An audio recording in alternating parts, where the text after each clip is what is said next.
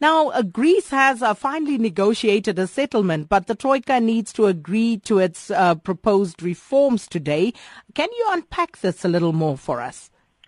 Sure. I mean, Sakina, this Greece story has been with us for quite some time, and I'm sure the listeners, I wouldn't say there's fatigue, because I'll tell you certainly in the market there's fatigue, because we've seen this Greece story. It hasn't gone away. It's causing substantial volatility.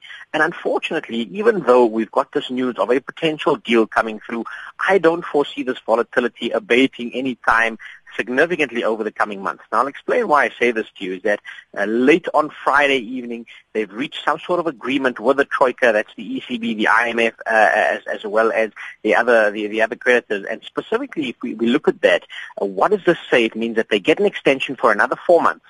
But in order for the Troika to agree to that extension, they've got to actually see a list of reforms, concrete reforms by the Greeks in terms of what they propose to actually do in terms of meeting the requirements of the original bailout. Now, so far, all of the stories I've seen have said that the reforms put forward by the Greeks are fairly vague, unspecific. They basically try to outline structural reforms very broadly, but they do not address specific numbers. And so if that is actually the case, we have until the end of today before we see whether the Troika agrees to this or not. If they don't, if they're unhappy with the reforms that Greece has actually put on the table, this potential bailout falls away again. So it's still, I wouldn't say it's a done deal just yet.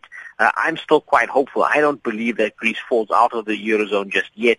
But even if the Troika agree to what Greece has put on the table just yet, remember, this is buying them time in the shorter term. It's buying them another 4 months. And in 4 months' time, we're going to have a replay of this entire scenario yet again. The other very interesting dimension of this for me is it means that the very newly elected Greek government is running out of some credibility back home.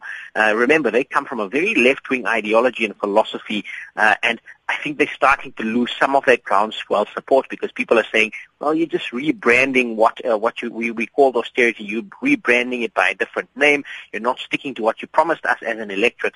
And so there is still a possibility that if they do the deal, it's damned if they do, damned if they don't. If they do the deal, they may still lose some of their base support back home, and that may force a re-election and throw this thing all the way back to stage one. So I don't think the volatility goes away for the next couple of months. It's a bit of a sideshow, and it's causing some angst with regards to markets to some degree.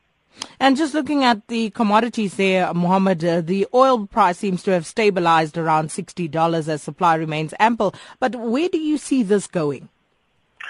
Well, it's been an interesting one. I mean, we had this pump up to a high of around $62 on Brent. The U.S. benchmark WTI stays around $50. Supply does remain ample. We recently have just seen the Libyans put one. So they had a refinery that was out of commission, and they've just put that back on the market. So supply remaining quite ample. And then I saw something this morning as well that says Oman, and this is one of the countries in the Middle East that sit outside of OPEC. They've just committed to boosting supply of oil to just to around 900,000 barrels a day. Now, that, again, will contribute to this ample supply that we've got. I'm still quite hopeful that we see oil dip back to below the $60 mark, which seems to be a short-term support level. I think we see it back at the lower 50s, and if we're lucky, maybe the upper 40s again. And that may continue to give consumers some reprieve. But as it stands right now, given the uptick in oil prices, we're very likely to see a petrol price increase as we go into next month in the region of around 60 cents. It's looking as though it's going to come out there and thereabouts right now. And then, of course, the big story locally this week has to be Minister Nene's budget, Mohammed. Undoubtedly. I mean, this is the big story this week. I promise you it's going to be keeping me very busy. So we've got a budget breakfast the day after the budget. And the market's watching this budget very closely because Minister Nene in the medium-term budget last year, he was very good. He was excellent, in fact. Said all the right things. But this is the main budget. This is where he's actually got to deliver. And what the market's going to be looking for, it's a fine balancing act. He's going to have to curtail expenditure quite considerably, and at the same time he's going to have to hike taxes in order to protect his revenue line. What he does is anyone's guess right now. I for a long time have said I favor an increase in VAT because I think it hits the poor the least, because you zero rate all of the items that affect the poor and you stop the discretionary spending higher up the value chain. That being said, I don't think he's going to go for VAT. It's not politically popular, and so I think he's probably going to stay away from that right now. We may see some tweaks around the edges insofar as the marginal tax rate goes, insofar as capital gains go. But let's see where this actually ends up. I mean, we do have the outcome of the Dennis Davis tax or the Davis tax commission coming through, and we should see that detail in this budget. And then obviously a big focus on what is government going to do. We know they're going to be giving Eskom roughly around 25 odd billion or 20 billion rand to recapitalize that entity, but the market's going to be looking for where that money is going to come from. So at a knife's edge, credit ratings agencies are watching.